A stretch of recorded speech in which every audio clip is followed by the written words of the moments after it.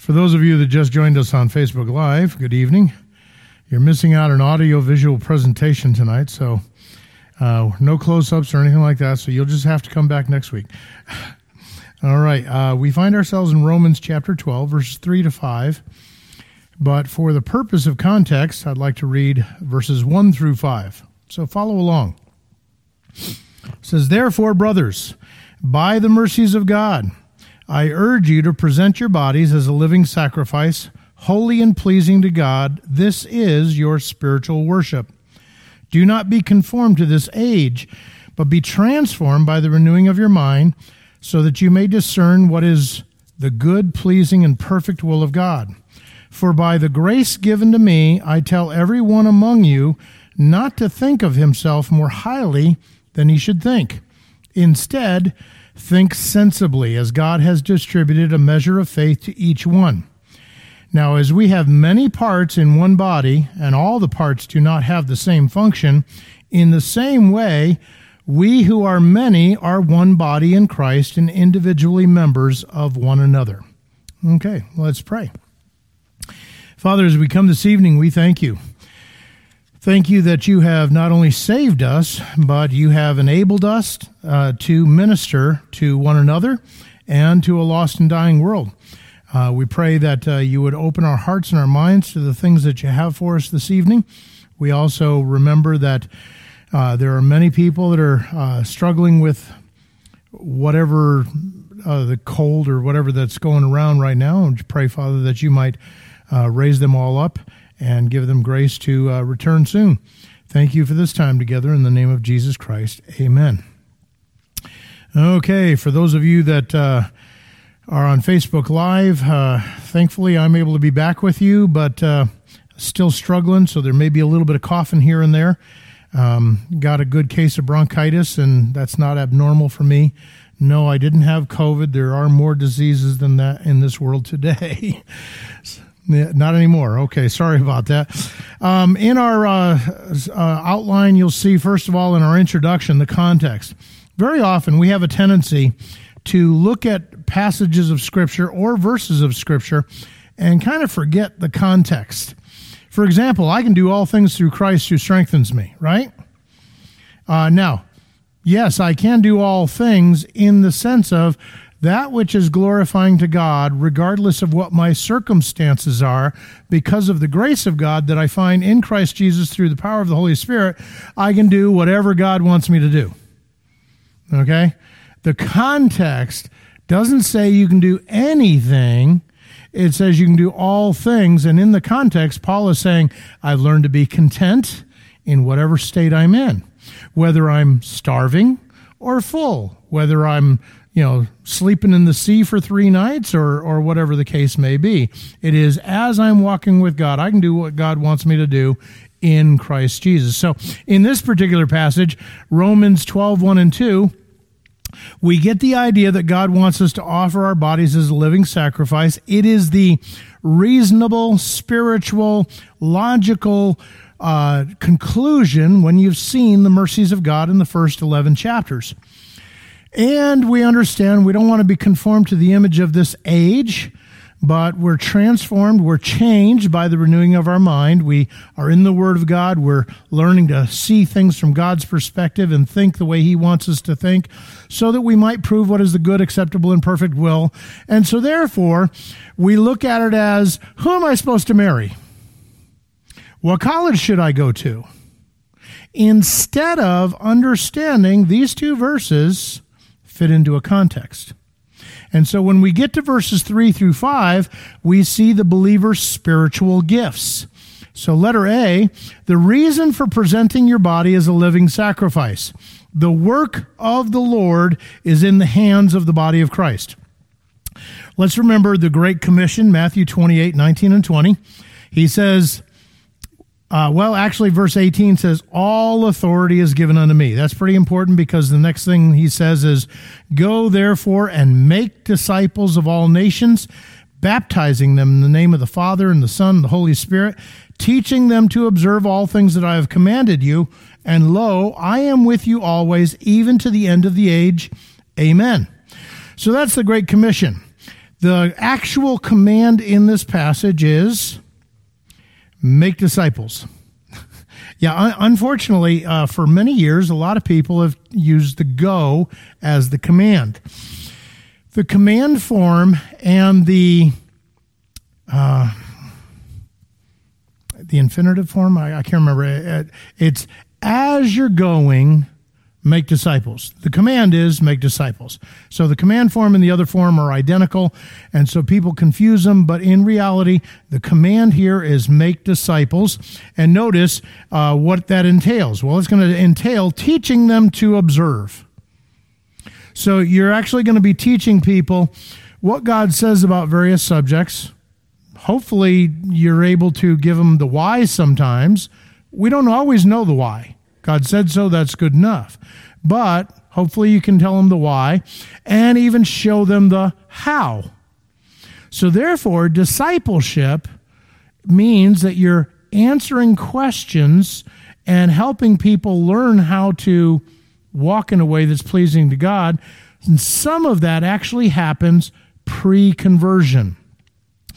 We, because we live in a microwave society, have decided that you ought to be able to go knock on a door, share with them the Romans road, and by the end of that presentation, they're going to be convicted, fall on their knees, get saved, because we read Cornelius and Peter in Acts chapter 10. And bing, bang, bong, they're going to get saved, and they're going to want to come to church, and discipleship is not a microwave situation. It is the establishment of relationships. It's the caring for people, even when sometimes they can really be irritating. It is the constantly being there and answering questions and demonstrating wisdom and living the life of Christ before them. So it starts before salvation. Of course, if they make a decision for Christ, it goes on afterwards, where now you're going to be baptizing them in the name of the Father, the Son, and the Holy Ghost. So notice under baptizing, identification with Christ's death, burial, and resurrection. For those people who believe that baptism has something to do with being saved, somehow physical water is going to wash a heart problem away. Obviously, we don't agree with that. The baptism does two things. First of all, it helps the new believer understand, look, you died with Christ, you were buried with Christ, you've been raised again to walk in newness of life. A new life, a different life. And so it gives them the picture of what spiritually, hopefully, has already happened to them. It is also, notice here on the outline, a proclamation of that person's, that new person. And he's basically saying, hey guys, I'm one of you. Now, hold me accountable. Because, of course, the person that's in the discipleship relationship is going to continue to teach them to observe all things that I've commanded you. So, discipleship, like parenting, like marriage, is not a bing, bang, bong, it's done, it's over, and we can go now. No, it's a relationship. It takes time. Sometimes it's hard work. Okay? That's what we've been called to do. That's the Great Commission. Now, number 2, how do we, in unredeemed bodies, with the law of sin still in us, serve a holy God? Well, let me read a couple passages for you. For the sake of Romans 7, I didn't want to waste paper, so let's just go back a couple pages. Romans 7, starting in verse 14. He says, "For we know that the law is spiritual, but I am made out of flesh, sold into sin's power. For I do not understand what I am doing, because I do not practice what I want to do, but I do what I hate. As believers, have you suffered with that frustration, where you know, this is part of my old life. I don't want to continue to do this. But it's a struggle that goes on after salvation. And though I've been saved for now 41 years, that struggle isn't over. It ends when I see Jesus. When this unredeemed body, this mortal, this corrupted, puts on immortality, puts on incorruptibility, that's when that battle ends. But as a younger Christian, he is seeing the problem, and he's explaining what he can. He says in verse 15, "For I do not understand what I am doing, because I do not practice what I want to do, but I do what I hate. And if I do what I do not want to do, I agree with the law that it is good." So in recognition that what I'm doing is not what God would have me to do, I'm admitting that what God would have me to do is the right thing. It's good. Goes on, "So now I am no longer the one doing it, but it is sin living in me." It is that unregenerate thing that's still going on inside of this body. He goes on to say, "For I know that nothing good lives in me, that is in my flesh. For the desire to do what is good is with me, but there is no ability to do it. As a new creature, I want to do what God wants me to do, but I do not have the capability in and of myself to do it." We actually find out where that capability is in Romans chapter 8, which we'll look at a little bit later. He goes on to say, "For I do not do the good that I want to do, but I practice the evil that I do not want to do. Now, if I do what I do not want, I am no longer the one doing it, but it is sin that lives in me.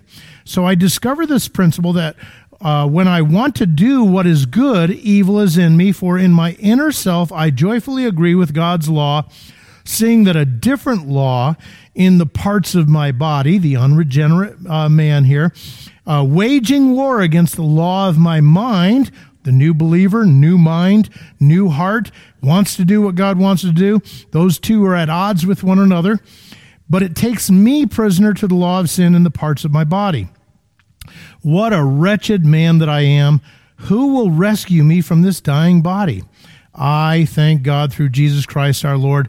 So then, with my mind, I myself am a slave of the law of God, but with my flesh to the law of sin." So he basically ends Romans chapter 7 with a recognition that as long as I'm in this unredeemed body, I'm going to have my failures. And thankfully, chapter 8, verse 1 starts out with, "There is therefore now no condemnation for them that are in Christ Jesus." Okay?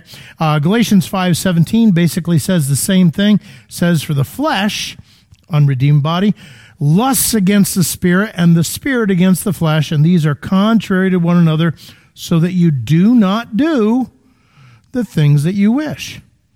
Okay? Now, since that's the state that we live in, how do we serve a holy God? Well, notice letter A. Fully supplied and enabled spiritually by the Redeemer. In 2 Peter 1, 2-4, it says, "Grace and peace be multiplied to you in the knowledge of God and of Jesus our Lord, as his divine power has given to us all things that pertain to life and godliness through the knowledge of him who called us by glory and virtue, by which have been given to us exceedingly great and precious promises, that through these you may be partakers of the divine nature, having escaped the corruption that is in the world through lust." So you see here, we are fully supplied and enabled spiritually by the Redeemer. Now, mind you, notice it says at least twice here, it says, "in the knowledge of God and of Jesus our Lord," and then "through the knowledge of him who called us." Getting to know God gives us more understanding of how to access, how to appropriate the grace that God has given us so that we would walk in a way that's pleasing to him. So notice the power of the Spirit, Romans 8, 10-14.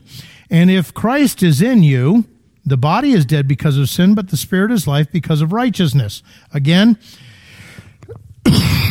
sorry about that. Our body being dead doesn't mean that the heart stopped and the lungs stopped breathing and things like that. It's incapable, just like Romans 7, incapable to do that which God has called it to do. It goes on to say, "But the Spirit is life." So as we learn to walk in the Spirit, now we have Not just eternal life, but we get to experience abundant life here. We get to demonstrate the life of God, or as Peter said, the divine nature. And in so doing, we escape the corruption that's in the world because of the desires of the unredeemed body. We overcome what Romans 7 talks about. He goes on to say, but if the Spirit of him who raised Jesus from the dead dwells in you, and if you're saved, he does, verse 9, he who raised Christ from the dead will also give life to your mortal bodies. Notice, mortal bodies. So we're talking about being empowered and able to live the way God wants us to live right here, right now, in these unredeemed bodies. Through the Spirit who dwells in you. Therefore, brethren, we are debtors not to the flesh to live according to the flesh.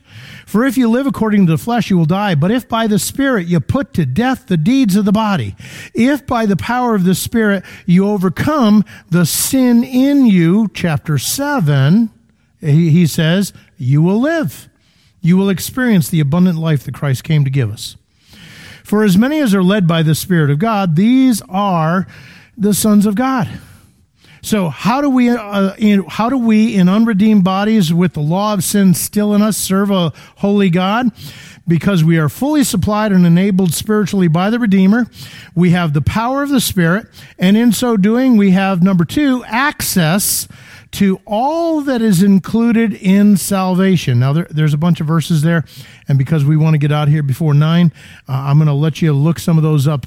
But it includes more than just someday we get to die and go to heaven. Okay? Lynn and I were watching a show the other night on PureFlix. It was about a kid that got serious about his walk with the Lord while he was in youth group, and this pastor that had discipled him in such a way. And I don't know how many times, and we'll be listening to 91.5, and everybody is talking about going to heaven. Look, when we get there, I think it's going to be glorious. But do you know God has called us to live Christ's life right here? In fact, the judgment seat of Christ, as Pastor was speaking about this morning, it's all going to be about how do you live for Christ or live Christ before everybody else right here. It's not going to be about, oh, goody, you got to be here. It's how did you live? And so all that's included in salvation, in Romans 5, 1-5, we have peace with God. We have everything that's necessary in the midst of trials because God has already sprinkled the love of God in our hearts through the Holy Spirit. And therefore we can glory in Him. In Ephesians 2, 14 through 22, and again, I don't want to read the whole thing, but it talks about Him being our peace, that the middle wall of partition has been broken down, so Jews and Gentiles in the same body. This is all new stuff when Paul was writing it. Now it's 2,000 years old, but it's a lot of things that are extra about this than just going to heaven. Ephesians 3, 8-13, to me who am less than the least of all the saints, this grace was given that I should preach among the Gentiles the unsearchable riches of Christ and to make all see what is the fellowship of the mystery which from the beginning of the ages has been hidden in God who created all things through Jesus Christ. A lot of mystery and unrevealed stuff again. But he goes, look, I've had the privilege of telling people what God had hidden before. It's been hidden since the beginning of time. And here we get to preach the gospel. So we have all that is included in salvation, plus Hebrews 4:16. Most of us may be familiar with it. Grace to help in time of need. He says, let us therefore come boldly to the throne of grace that we may obtain mercy and find grace to help in time of need. Of course, when is the time of need, as you see on your notes? It's always. We always need that grace to live the way God wants us to live. So notice letter B. Without Him, we can do nothing. And again, I know here we're familiar with John 15. Jerry, I remember you and Hannah memorized it. We had some kind of a thing going on a Wednesday night in the summertime, I think it was, and you and Hannah memorized John 15, 1 to, can't remember what. But I am the true vine, and my Father is the vine dresser. Every branch in me that does not bear fruit, He takes away, and every branch that bears fruit, He prunes, Okay? Bearing fruit. We used to have signs hanging up all over the place called Fruit Happens. Because it's not something you do. It is something that as you're walking with God, the Spirit of God does. The fruit of the Spirit is love, joy, peace, and 6 more that I'll forget half of them. So I'm not going any further.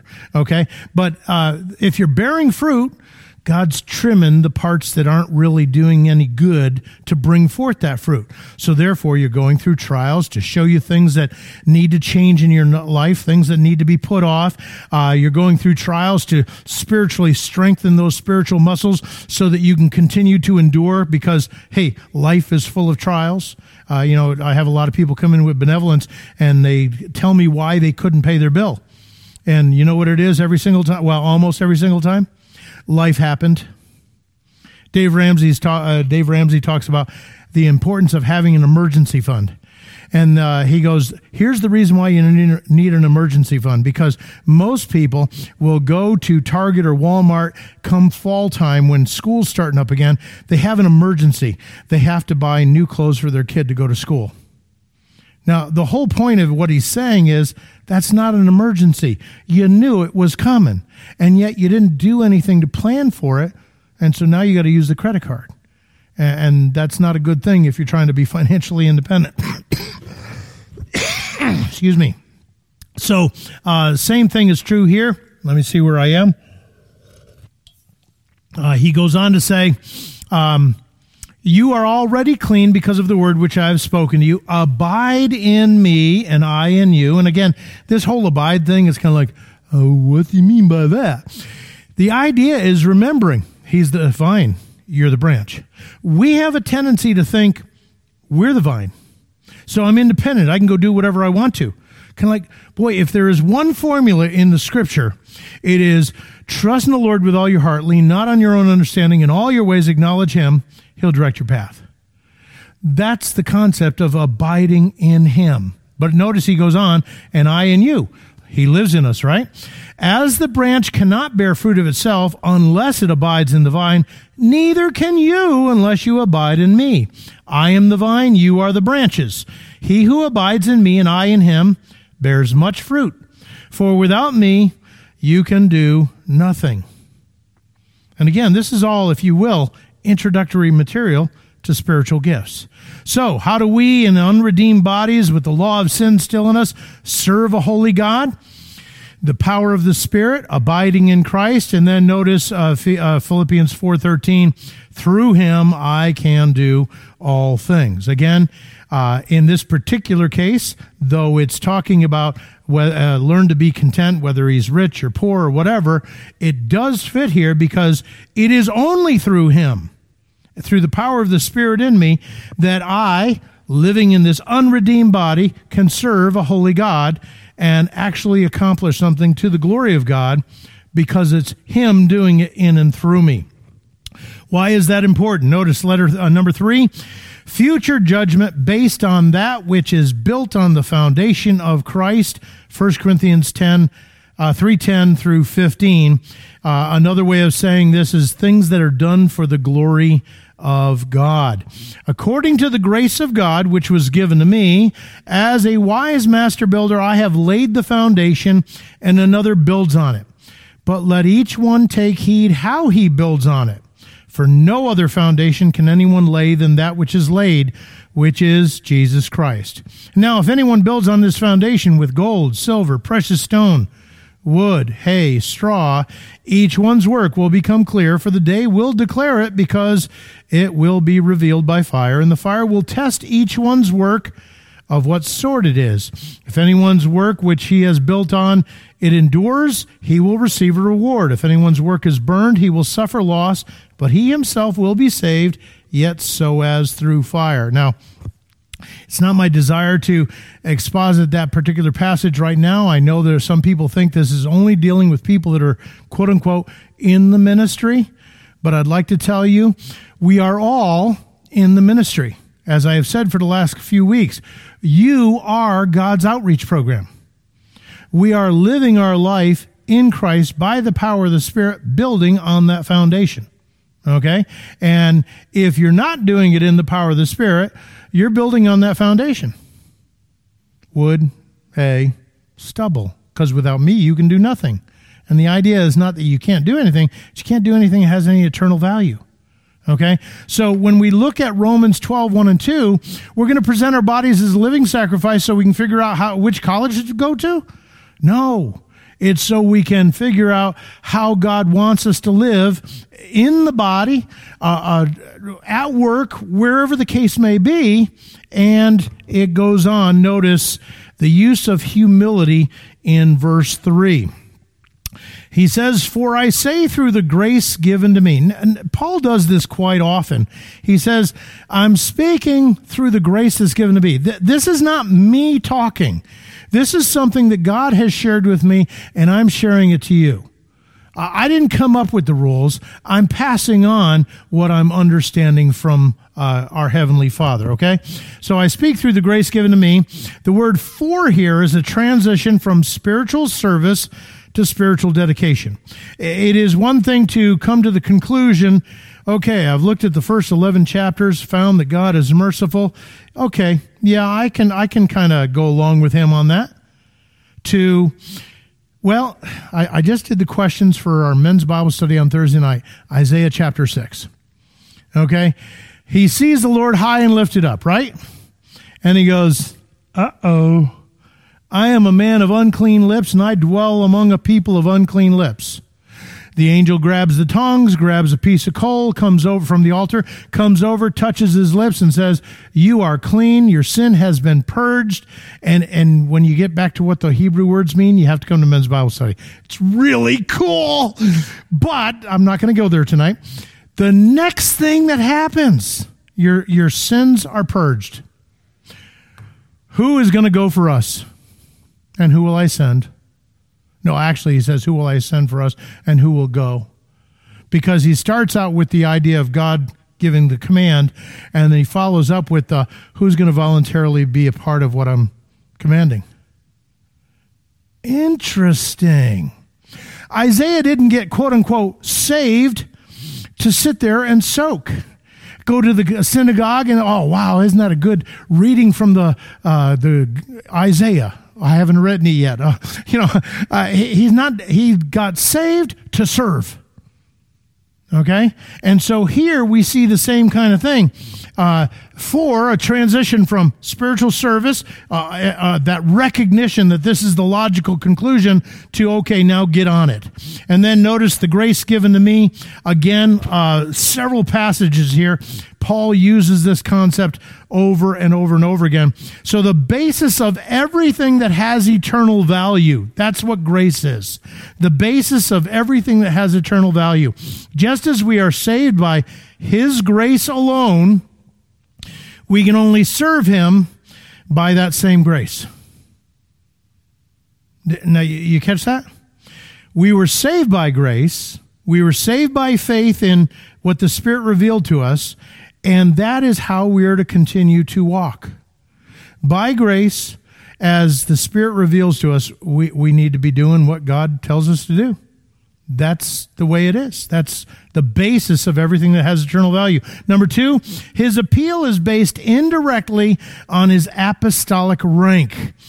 So he received his apostleship only by grace, and he constantly makes reference to his not deserving that apostleship. Let me read you a couple verses. Ephesians 3, 7 and 8. Of which I became a minister according to the gift of grace of God given to me by the effective working of his power. To me, who am less than the least of all the saints, this grace was given that I should preach among the Gentiles the unsearchable riches of Christ. Or how about 1 Timothy 1:12? And I thank Christ Jesus our Lord, who has enabled me because he counted me faithful, putting me into the ministry, although I was formerly a blasphemer, a persecutor, and an insolent man. But I obtained mercy because I did it ignorantly in unbelief, and the grace of our Lord was exceedingly abundant with faith and love which are in Christ Jesus. So he's recognizing, I'm not up here speaking because I'm all that. I am an apostle, but this is all because of the grace of God, not because of me. And so he constantly makes reference of his not deserving that. He goes on to say, "For I say through the grace given to me to everyone, not to think of himself more highly than he ought to think." So, humility is a foundational virtue. I remember a few years back, we were teaching on the concept of the filling of the Spirit, and we came to a variety of conclusions, but one of the first things that was necessary, if you're going to walk in the Spirit, if you're going to be filled with the Spirit, is you've got to have a true understanding of who you are. You got to be humble. Okay?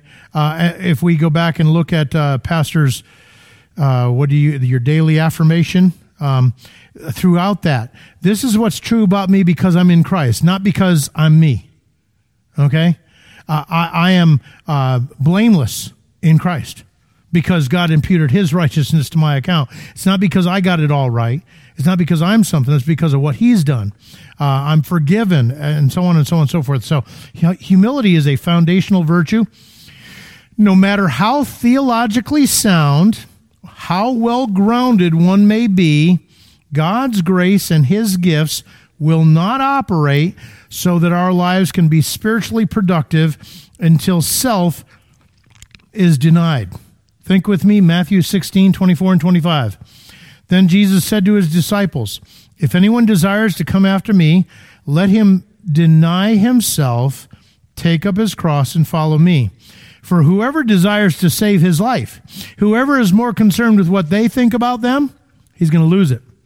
But whoever loses his life for my sake will find it." John 15, 4 and 5. "Abide in me and I in you, as the branch cannot bear fruit of itself unless it abides in the vine. Neither can you unless you abide in me. I am the vine, you are the branches. He who abides in me and I in him bears much fruit, for without me you can do nothing." One of the things that I've seen in the church, and again, my perspective is a little bit different because I got saved when I was 21. I didn't grow up in the church. And so in looking at how the church operates sometimes, it's easy to see, from my perspective, that we have a tendency to think we got saved, we don't drink, we don't chew, and we don't go with girls that do, we're doing okay. Instead of understanding that first section where, I still, as a saved person, cannot do anything that pleases God without his grace, without his power, without the power of the Spirit on me. And that's why I deny self, take up my cross and follow him, because I need him to be doing it in and through me, not thinking that somehow I got this. God, I'll let you know when I need you. Okay? How about John 15, 8. "By this my Father is glorified, that you bear much fruit, so you will be my disciples." So again, we see the concept of it's as we're abiding, as we're humble and recognize it's not me, it is him, that we get to see spiritual fruit come about. The word here for to not think more highly of oneself is huperphroneo, to esteem oneself over much, to be vain or arrogant, to think more highly. I don't know about you, but I grew up in foster homes, and parents split up relatively young of age. One of the things that my father drove into my head when he had custody of us, we lived in foster homes, but he would take us on the weekends. We lived in the bars for the most part. But he would drive into my head, you can't trust anybody. You can only trust yourself. And so by the time I'm 16 and I've decided that I'm not going to put up with my stepfather anymore and all that kind of stuff, independent, self-sufficient, hit the road, Jack, and didn't go back no more. Okay? But I moved in with my dad for a little while, and then with some friends, and then grandparents, and finally, after a while, got out on my own. But whole point being is a very self-sufficient person.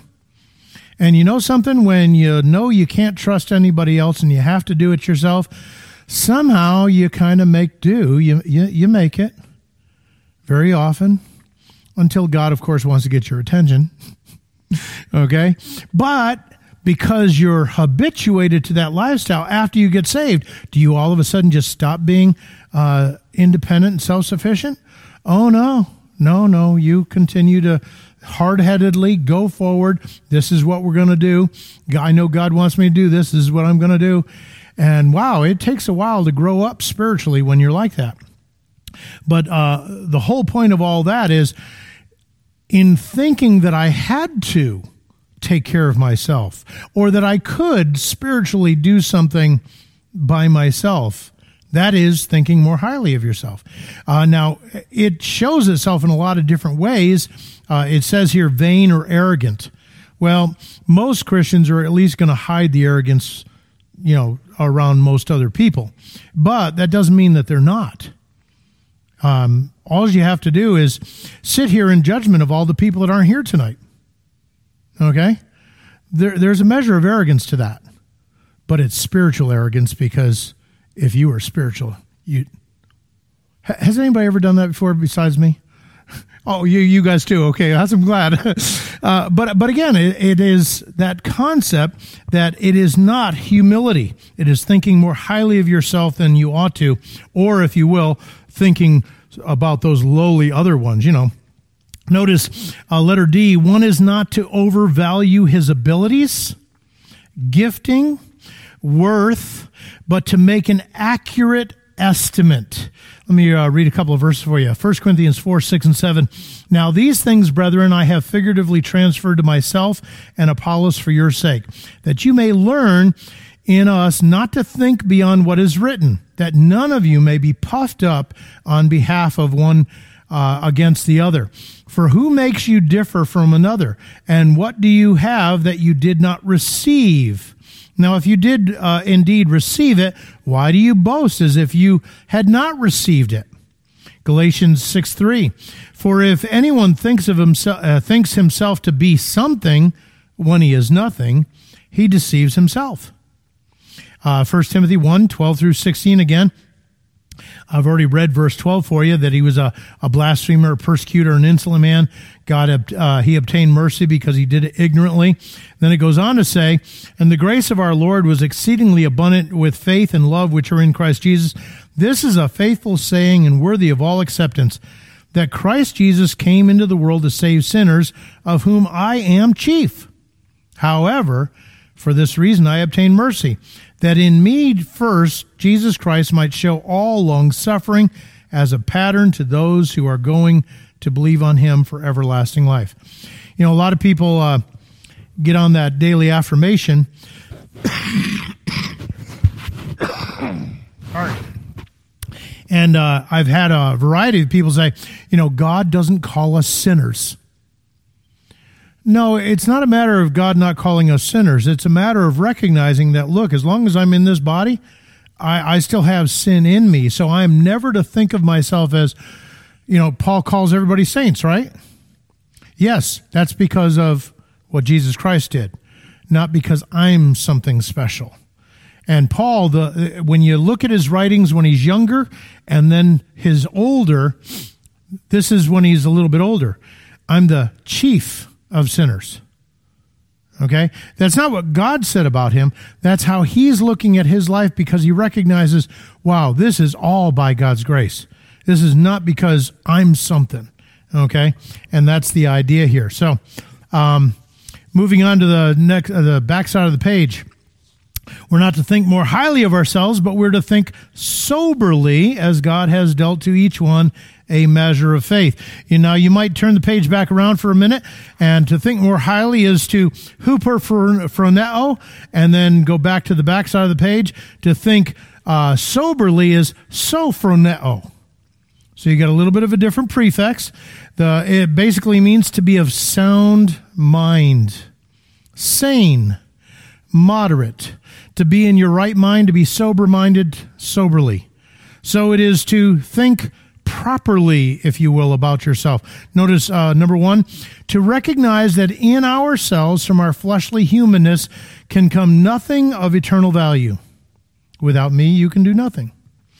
In Christ, we can be used to the glory of God through the gifts that the Spirit bestowed on us. This is why when Dr. Tyler came here how many ever years ago, and for a period of time was dealing with the whole self-esteem issue, he was trying to help people understand that you don't need to tell people to love themselves. They already do. I mean, anyone who thinks that independence and self-sufficiency, that's, hey, it's all about me. I can do it. I'm good.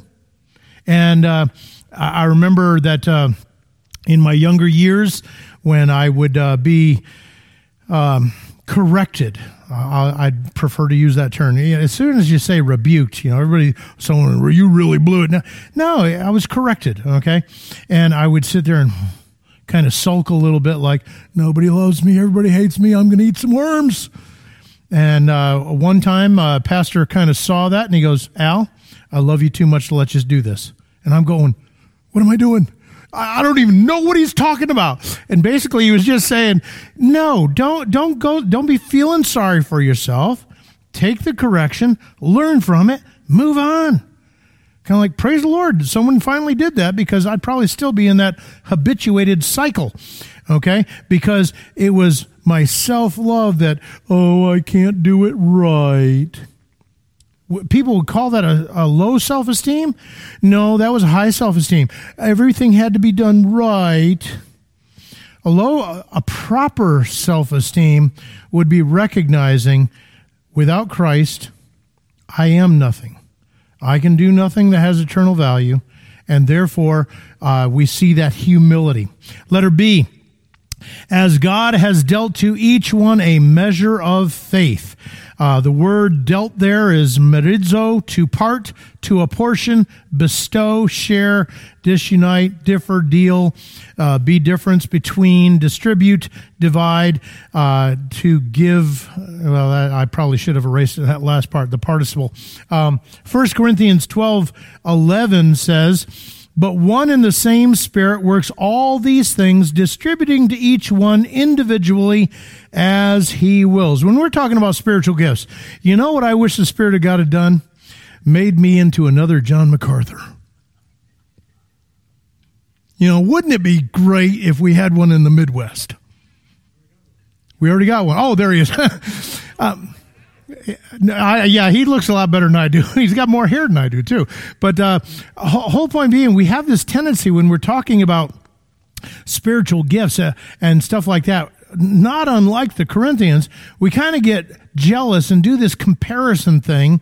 And the reality is you have been spiritually gifted by the Holy Spirit at the moment of salvation with everything that you're going to get from Him. And He did it exactly the way He wanted to do it, so that you would be ministering in the body where you're supposed to be ministering. See, for one of us to say, I'm a really good preacher, that guy across the street, maybe not so much, that's thinking more highly of yourself than you ought to, because if the guy across the street is gifted and operates according to the gifts that the Spirit of God has given him for the ministry that he's being involved in, well, then that's really all that's important, isn't it? We might have a little bit of a different ministry on this side, and we might think that somehow, no, don't go there. Don't go there. This is how God has gifted us to fit in the body, to minister to the body, as well as those that are outside. Okay, that's the idea here, that the Spirit has distributed your spiritual gifting according to His will. And notice each one a measure of faith. The word measure there is metron. It's a measure, a limited portion, a degree, or a measure. Let me read another passage here. 1 Peter 4:10 and 11. As each one has received a gift, minister it to one another. Now, excuse me. When we talk about spiritual gifts, the thoughts of most theologians is you have a spiritual gift. Some go, well, you have a primary and you might have a secondary. I would like to tell you my opinion. I think that I have reason for it right here, that you have them all to some measure. Now, the reason why I think you have them all to some measure is you are required, if you look at the spiritual gifts lists and get past the sign gifts, Just get into the service gifts, which 1 Peter 4, 10 and 11 are going to deal with. We're required, all of us are required to do all of them. Okay? For example, I don't have the gift of giving. Am I supposed to give? Yeah. I hear people say, well, I don't have the gift of evangelism. Are you supposed to share Christ with people? Now, I personally don't think there's a gift of evangelism. Do I think that some people are gifted in such a way that they do a better job of it than someone else? Yes. But nowhere in the Bible do you see this concept of the gift of evangelism. You do see the responsibility for everybody that's in the body to be evangelizing. Oh. Therefore, I believe you're gifted according to the measure of faith given to you. My wife is not an extrovert. Neither am I. When we first got married, she was kind of like wallflower, and I'm the extrovert type guy. Obviously, she's not an introvert like that anymore. But the reality is, when we lived here before we went to Brazil, Lynn had talked to more people in our neighborhood about Jesus Christ than I had. And the way she did it was by talking over the fence while she's hanging laundry, walking with the kids on the street. People come out and talk. And, oh, what does your husband do for a living? Well, he's a pastor. Oh, how'd he get religion? And she just start telling them about Jesus. And the reality is that's what anybody should do. That's what Peter talks about. Sanctify the Lord God in your heart and be ready to give an answer for the hope that you have in you, right? Be ready in season, out of season. Whenever, be ready to give an answer. So that is what God has called us all to do. But some people want to go down to the Hustler parking lot and share Christ that way. That person is no longer going to church here, but that's what he used to do. Would I want to do that? No. I've done the door-to-door and all that kind of stuff. I don't have a problem with that, but I just soon live life the way Christ wants me to live, and people to see it and then ask questions. Because I believe that's what God's outreach program, and like I said, you're it. So we are to think soberly as God has dealt to each one a measure of faith. So let's understand a couple of wrong attitude about gifts. In 1 Corinthians 12:21, it says, the eye cannot say to the hand, I never did finish. Let me finish 1 Peter 4:10 and 11. As each one has received a gift, minister it to one another as good stewards of the manifold grace of God. If anyone speaks, let him speak as the oracles of God. If anyone serves, let him do it with the ability which God supplies, that in all things God may be glorified through Jesus Christ, to whom be glory and dominion forever and ever. Amen. Now notice, Peter breaks up all of the gifts into two categories, speaking gifts and serving gifts. So whichever one you're doing, like I said a couple weeks ago, Dave Wells is a servant, okay? He'll serve until he can't serve anymore. But if you want to talk about Jesus, he'd be more than happy to sit down and talk about Jesus. You want him to get up here and talk about Jesus? No, he don't like to do that kind of stuff, okay? Now, does that mean he can't talk about Jesus? No, he's just not a preacher. But he's a servant, and so when he serves according to the measure of grace given to him. If he has the opportunity to tell people about Jesus, he does so according to the measure of grace given to him, but he's not a speaker. That doesn't mean he can't. It's not where he's going to excel in his ministry. So getting back to wrong attitudes about gifts, 1 Corinthians 12:21, and the eye cannot say to the hand, I have no need of you, nor again the head to the feet, I have no need of you. So the concept of using your gift boastfully, where the only people that are important are the speakers. The only people that are important are the ones that work in the kitchen. The only people that are important are the ones that work in Awana. The only people that are important, no, don't go there. In fact, there are times when we think that everybody ought to be doing more of what I'm doing. Don't go there. Why? Because the Spirit of God is the one who has distributed the gifts according to His will, and He's gifted you to think that this thing is important, and He's gifted them to think that thing's important. I know one of our ladies that she watches online, doesn't come in because she serves a lot of elderly people doing their hair and stuff like that. And she wants to make sure that she's not bringing something over there and that she doesn't get sick so that she can't minister to these people. But when she goes over to do their hair or their nails, she's going to be talking about Jesus. Okay? She doesn't do it the way I do it. Yeah, you don't want me doing your hair. It'll look kind of like mine. That kind of a thing. But so you're never at that point where, wow, they ought to be doing it the way I'm doing it. How about false humility? 1 Corinthians 12, 11 through 12 and 19. But the one and the same Spirit works all these things, distributing to each one individually as he wills. For as the body is one and has many members, but all the members of that one body, being many, are one body, so also is Christ. And if they were all one member, where would the body be? So this idea of, I'm not like pastor. I don't have that up in front of everybody type, so I'm not as good. Don't even go there. Again, the body has a lot of different members, a lot of different functions, but we're all still one body. So false humility. How about claiming gifts that we do not have? 1 Corinthians 12, 29, 30. Are all apostles? This is written in such a way that the obvious answer is no.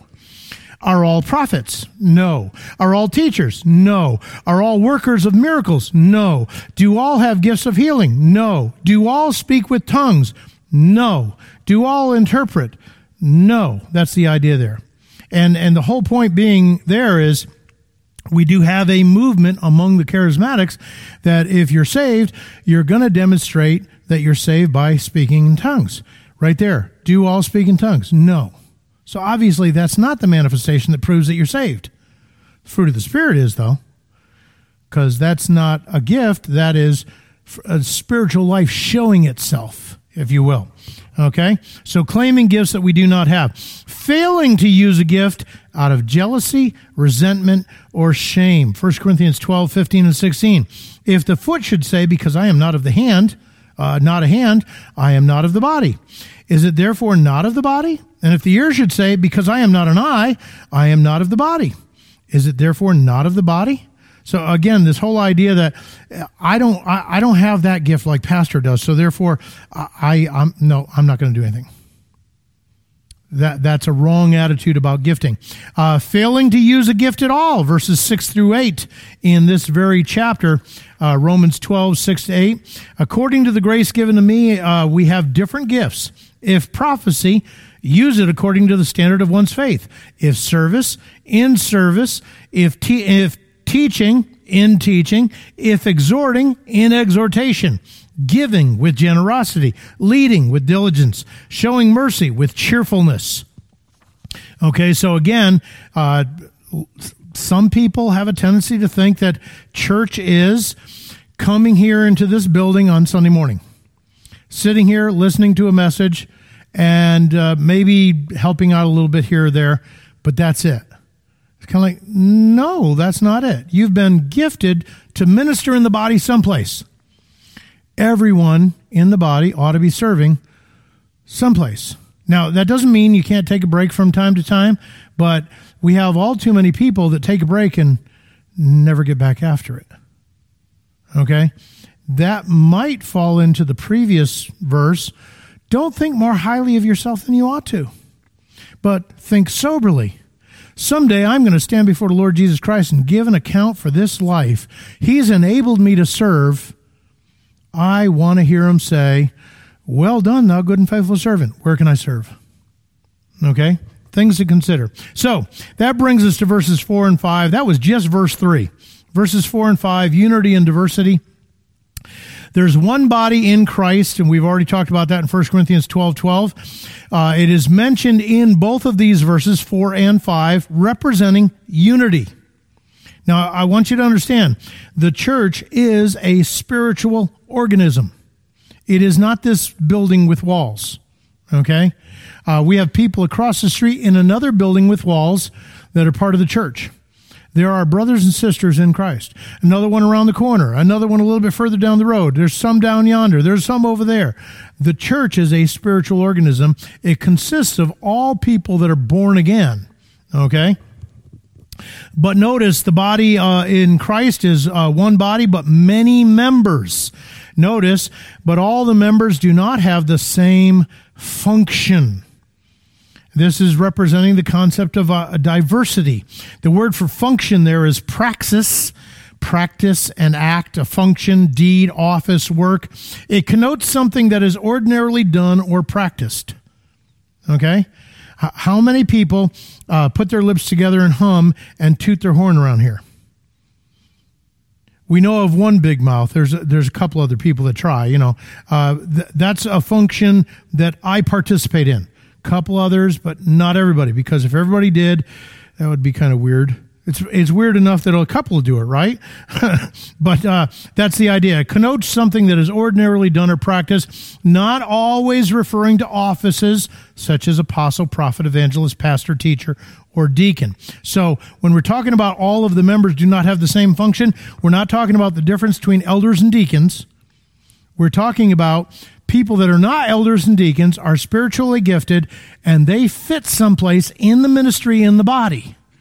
And so they need to figure out where that is and serve according to the grace given to them.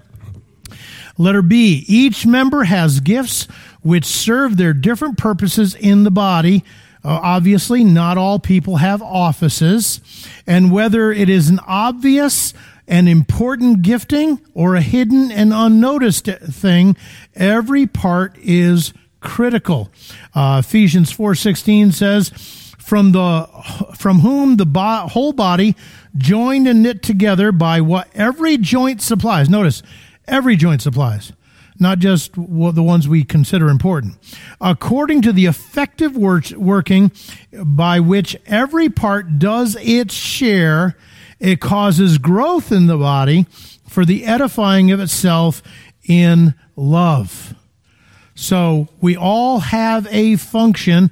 Every single one of us is important in the use of that function. Now, I'd like to read to you Fearfully and Wonderfully Made by Dr. Paul Brand in the MacArthur commentary here. This is just really good stuff. This is where the audio-visual comes in. I'm going to be the audio, and I've got some pictures here that'll be the visual. How's that sound? Okay?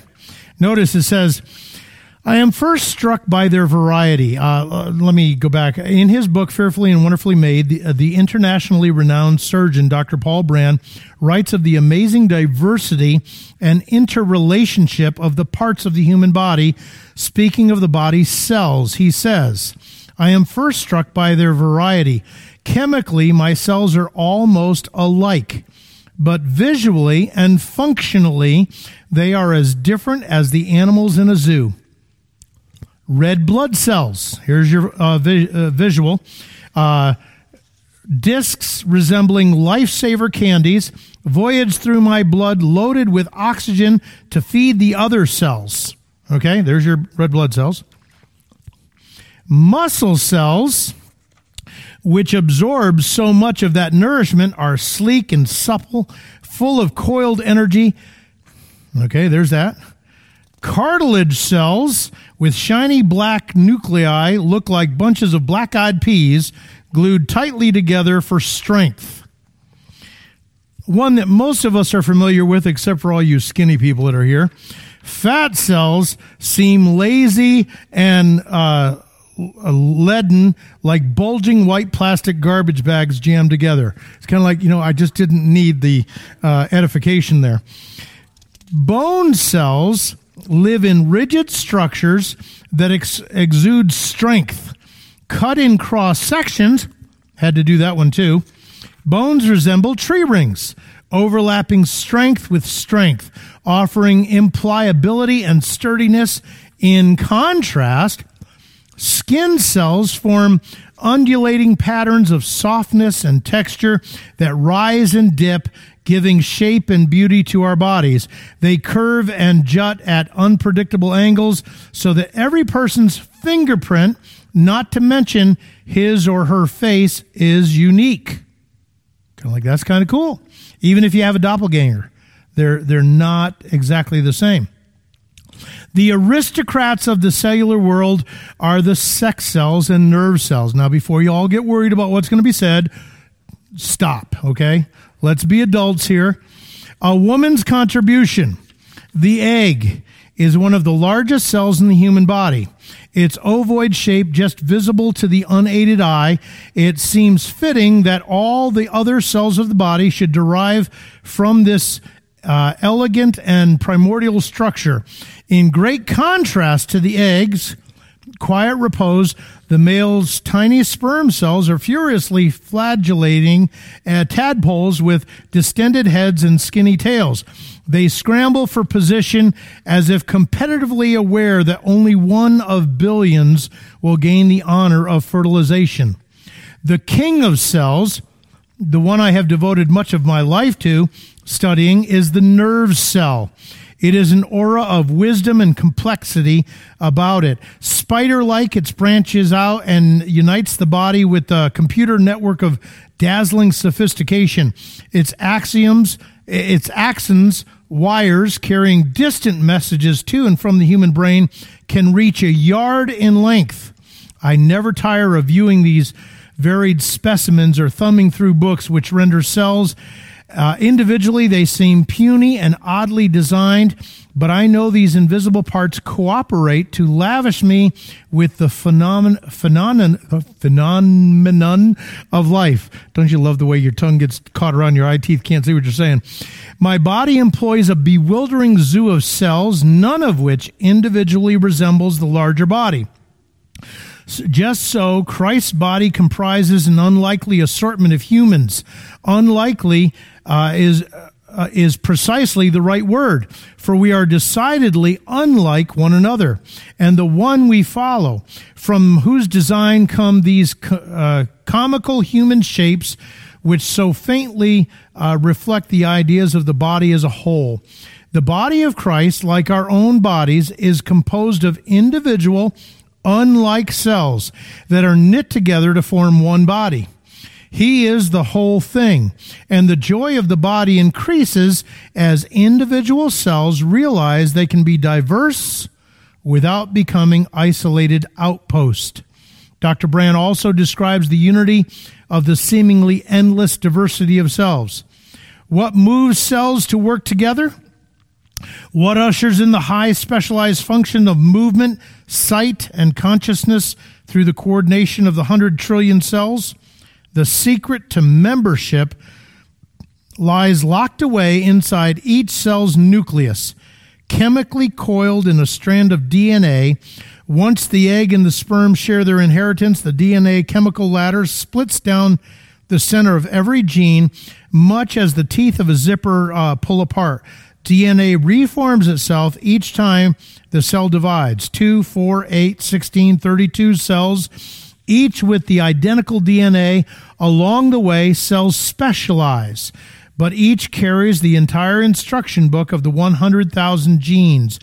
DNA is estimated to contain instructions that, if written out, would fill 1,600-page books. A nerve cell may operate according to instructions from the volume 4 and a kidney cell from volume 25, but both carry the whole compendium. It provides each cell's sealed credential of membership in the body. Every cell possesses a genetic code so complete that the entire body could be reassembled from information in any one of the body's cells.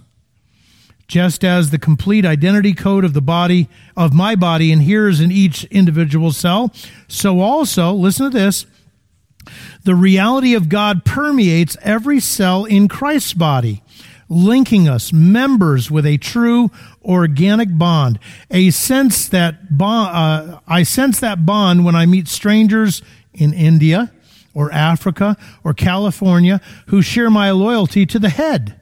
Instantly, we become brothers and sisters, fellow cells in the body, in Christ's body. I share the ecstasy of community in a universal body that includes every man and woman in whom God resides. So, whole point being is, look, we are part of the body of Christ. When we talk about not being conformed to the image of this age, not thinking like they do, but being transformed by the renewing of our minds so that we may present our bodies as a living sacrifice and understand what is the good and acceptable and perfect will. The good, acceptable, and perfect will of God is you're a member of the body. You've been gifted. You are called to serve, not just be saved and soak, to serve. And it's not a matter of, well, what about that person? Peter pulled that one. What did Christ say to him?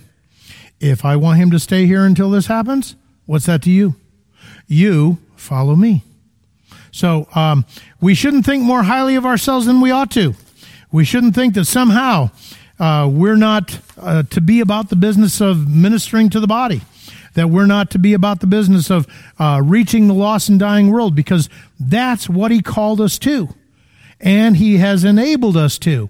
And someday we will be at that judgment seat of Christ where he will look at, okay, how'd you do?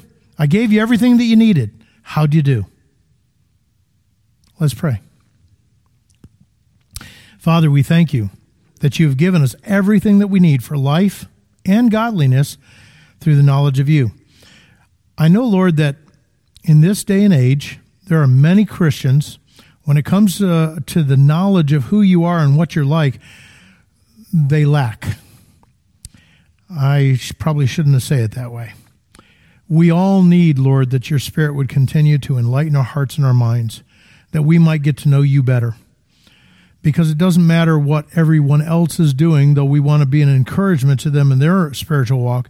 We recognize, Lord, we want to get to know you so well that we are serving you day in, day out, moment by moment, anytime, anywhere, doing whatever, so that one day you might show forth that you've been glorified because of the work that you've done in and through us. We look forward to that day in the name of Jesus Christ. Amen.